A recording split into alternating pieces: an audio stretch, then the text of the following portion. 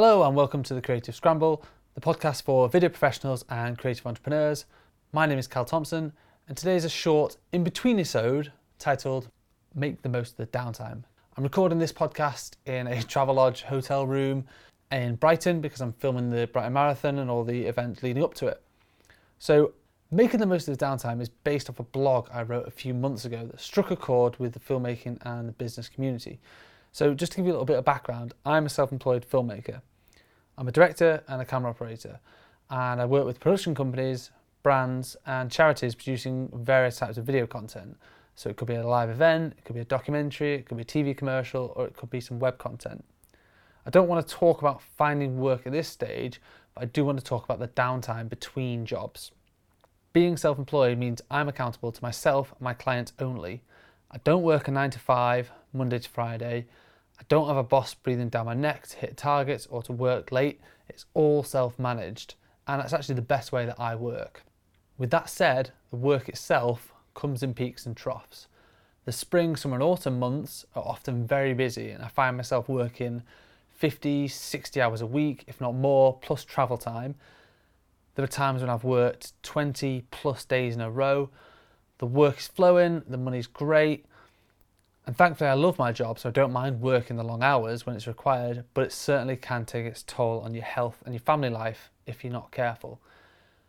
I want to talk about the quieter times and the days, weeks or even months between jobs when things are typically a bit quieter. Here's some of the things I like to do with my downtime and why it's important. Go travelling. December, January and February is typically a quiet month for video production work in the UK. It's cold, wet and dark. And a few years ago, I decided to pick up sticks and travel around Australia and New Zealand for 3 weeks with my girlfriend. We dived the Great Barrier Reef, climbed the Sydney Harbour Bridge, sunbathed on Bondi Beach, bungee jumped, went canyoning, as well as making some wicked friends and drinking a hell of a lot of beer. Overall, it was a fantastic experience. I probably missed out on maybe one day's work. So I try and book my trips around work, same as most people I guess, and it was great to get away from the British weather. You don't have to go all out on a big backpacking trip and go crazy for months on end, but you'll be surprised how revitalised you'll feel after experiencing a different culture during a city break just for a couple of days. Visit friends and family. This might sound obvious, but it can be very hard to keep up with friends and family when you're working such long hours. During the downtime, I like to do the rounds and try and catch up with as many people as possible. I also like to hit the gym. Not only will going to the gym make you feel great as the endorphins surge through your body, but you'll find you'll be fitter and healthier, so when the work is crazy busy, you'll be able to keep going for longer. I don't obsess about it, but I do try and visit the gym once a week when I'm busy and maybe 2 to 3 times a week when I'm quiet. Revisit your website. I really enjoy working on my website, and I actually have 3, but I understand it's a chore for some people trying to keep everything up to date. That's what your quieter periods are for. You now have the time to update the show reel that's 2 years out of date or write that blog post that you've been really meaning to get out there. Have you tried visiting the cinema at 11 o'clock in the morning? So I've already mentioned it's really crappy weather outside. Maybe you don't fancy braving the elements, but have you ever thought about catching the latest movie at lunchtime during the week? It's dead, as you can imagine, and you can have an entire row to yourself. I have an unlimited Cineworld pass and try and catch most new releases. Yes, some people think it's a bit sad to go to the cinema alone, but who's realistically talking during a movie anyway? Network with other like-minded people. So on a more proactive note, you should try and meet up with new people in your field.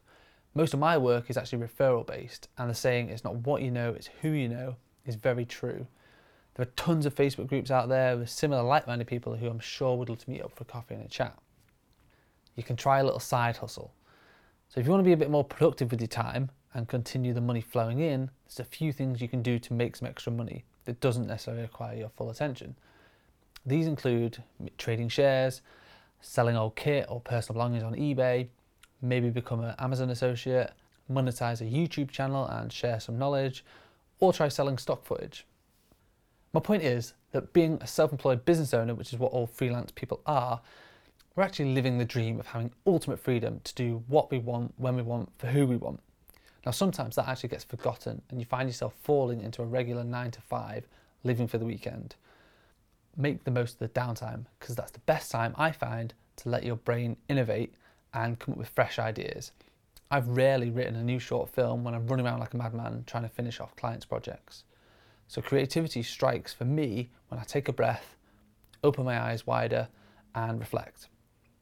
So I hope you enjoyed this little short in-between episode and learned something from it. If you'd like to get in touch with us here at The Creative Scramble, then check out our Facebook page, facebook.com/The Creative Scramble. Or if you'd like to know more about the video content we produce, visit deadpixelfilms.com.